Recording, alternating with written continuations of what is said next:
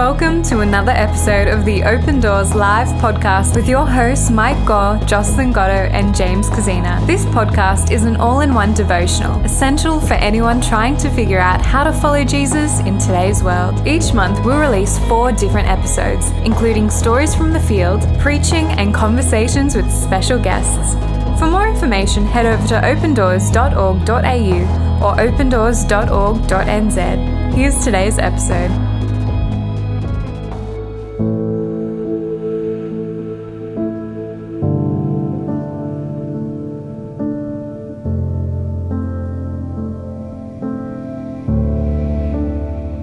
Years of war have taught Alia to be patient. Being a mother of 5 probably has something to do with it too.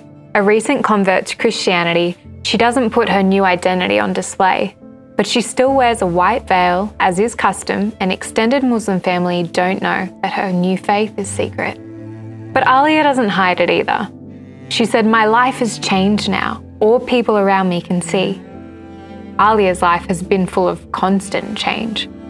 Married at 13 to a 40-year-old man, then the children came, 3 daughters and 2 sons, and in more recent years since the onset of the Syrian civil war, continual upheaval and trauma.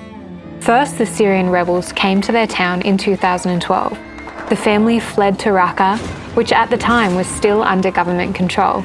In 2014, the self-proclaimed Islamic State claimed Raqqa as its capital, and the atmosphere changed completely. She said, "We had to wear black robes. Women needed to be completely covered."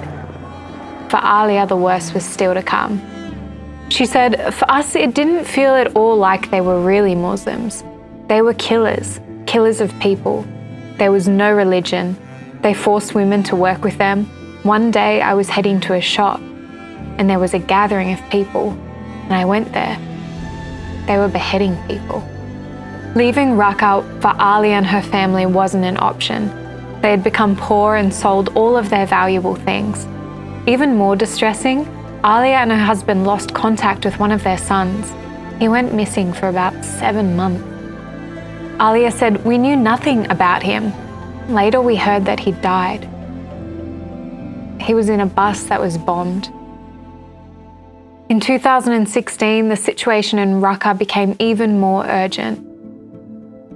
One day, Alia said, one of our daughters went to school. She was not fully covered and she was seen by the men of IS. They came to our house and complained. They said that we should bring our daughter to them the next day. They would have given our daughter to one of their men as a slave. Alia and her family managed to escape to Damascus and planned to continue on to a city in the northeast.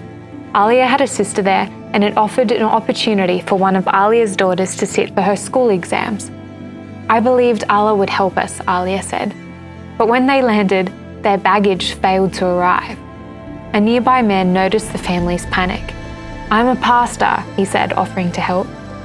Alia was wary, not sure who to trust anymore. She declined his offer but accepted his business card. It contained his name, George, and his phone number. When it became clear that the family of 6 was too much for her sister's home, Alia started to search for a house to rent. She only found more heartache. One property owner made it plain that he expected inappropriate favors from Alia in return for renting the house to her. It upset her so much Alia ended up sick in hospital. That's when she remembered the business card. When she called the pastor, he said that he could help. Pastor George arranged for the Muslim family to move into a house organized by their small alliance church. "When we were at the house, I was in peace," Alia said. "I saw the pastor was an honest man. I wanted to know more about that church, so I went for the first time to a church service. The preacher spoke about forgiveness. It made me cry. I became emotional. He spoke about this verse, when someone hits you on one cheek, you need to turn the other cheek to him." When Alia came home, she returned to her Islamic prayers, but she said to herself, "I want to go one more time." Alia went to a Tuesday Bible study. She said she stayed and listened. Alia said, "What really attracted me was the pastor and his wife and his mother. They were all helping me, asking how I was doing, taking care of me. The church felt as one big family." Alia returned again and again, She asked questions of the pastor and his wife. They explained more and more about the Bible. Eventually, Alia asked for an audio Bible because her reading was not so strong. Alia said, "I started to listen and I felt so confused. I felt lost. I stopped praying as a Muslim." That was quite a step for someone raised in a conservative Muslim family. In Islam, when they would pray, they repeated what the preacher said. But as Alia started to pray as a Christian, she felt so relieved. She said, "My daily circumstances didn't change, but I started to see that Jesus really is who he says he is." Alia continued to go to church. The Muslim prayers stopped. She said, "I just couldn't pretend that I was a Muslim. I started talking to Jesus. I started to see that it wasn't by accident that we came to the city. Jesus wanted me to be in that place." Naturally, the family noticed. Her brother cut off his financial support.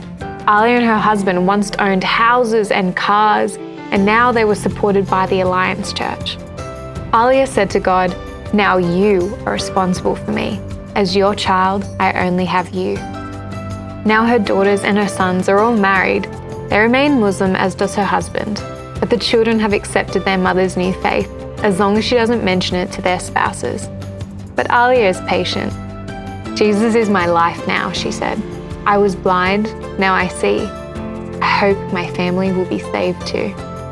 She said, "We lost our son, but I saw how God gave his only son for us.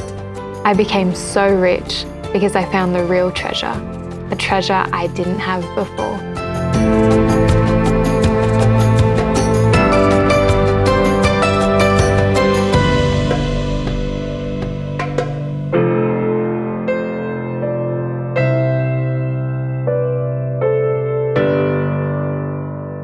Thanks for listening to the Open Doors Live podcast with your hosts Mike Gore, Jocelyn Gatto, and James Kazina. We hope the life-changing stories and lessons from the persecuted church help you follow Jesus, no matter the cost. To find out more, head over to opendoors.org.au or opendoors.org.nz. I'm your producer, Bethany Ross, and we'll catch you next week for another episode of the Open Doors Live podcast.